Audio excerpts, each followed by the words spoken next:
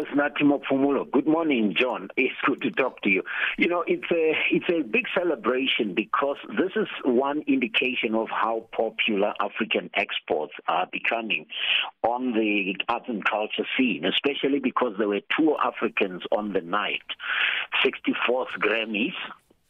These following on the footsteps of people like Jonas Gwangwa, the late Jonas Gwangwa, but alongside Angelique Kidjo, who won her fifth award at the ceremony, is Black Coffee, and the essence of it is Trevor Noah was presiding over that, which just tells you just how popular African cultural exports are. We should not undermine these trends because culture is one of the best exports, and because it's a unifying force, John, it should be something Africans should really think about alongside sports, how we can do in making sure that we do. Already, you know, John, you follow sports very much, and the French team being essentially African. So it just indicates just there's an opportunity everywhere. I just found the story very interesting from an African business point of view.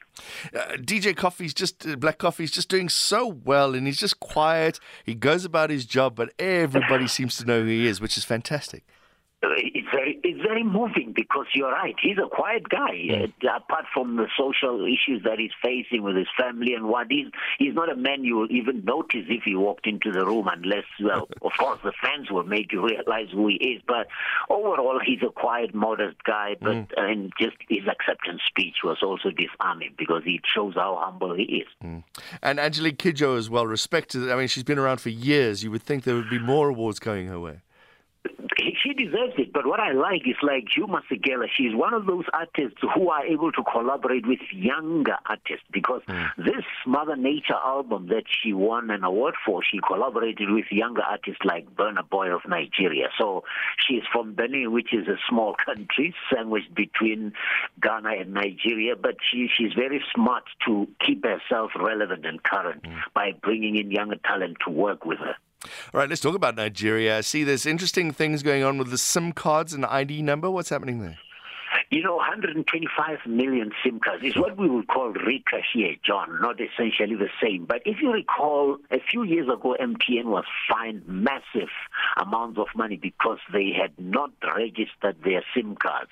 And Nigeria has ordered that all outgoing calls should be banned unless they are linked to a national identification number. And because of Boko Haram, you know that RICA or anything registering SIM cards will help you trace if there's an incident of crime. And with cybercrime increasing, it is not safe for any SIM card to not be registered because that's what happens. Either terror attacks that were linked in the case of MTN numbers to those unregistered numbers, or just cybercrime, which has been increasing and is becoming a multi-billion-dollar industry. So it is a serious action that the Nigerian Communications Commission will have to strengthen because, remember, this is the largest market in Africa, and for companies like MTN, it's the largest in Africa, in all African countries.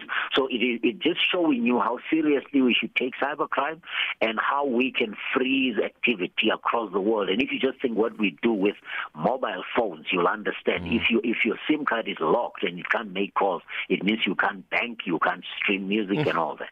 And quickly, in a minute, Victor, terrible news for tobacco farmers in Zimbabwe.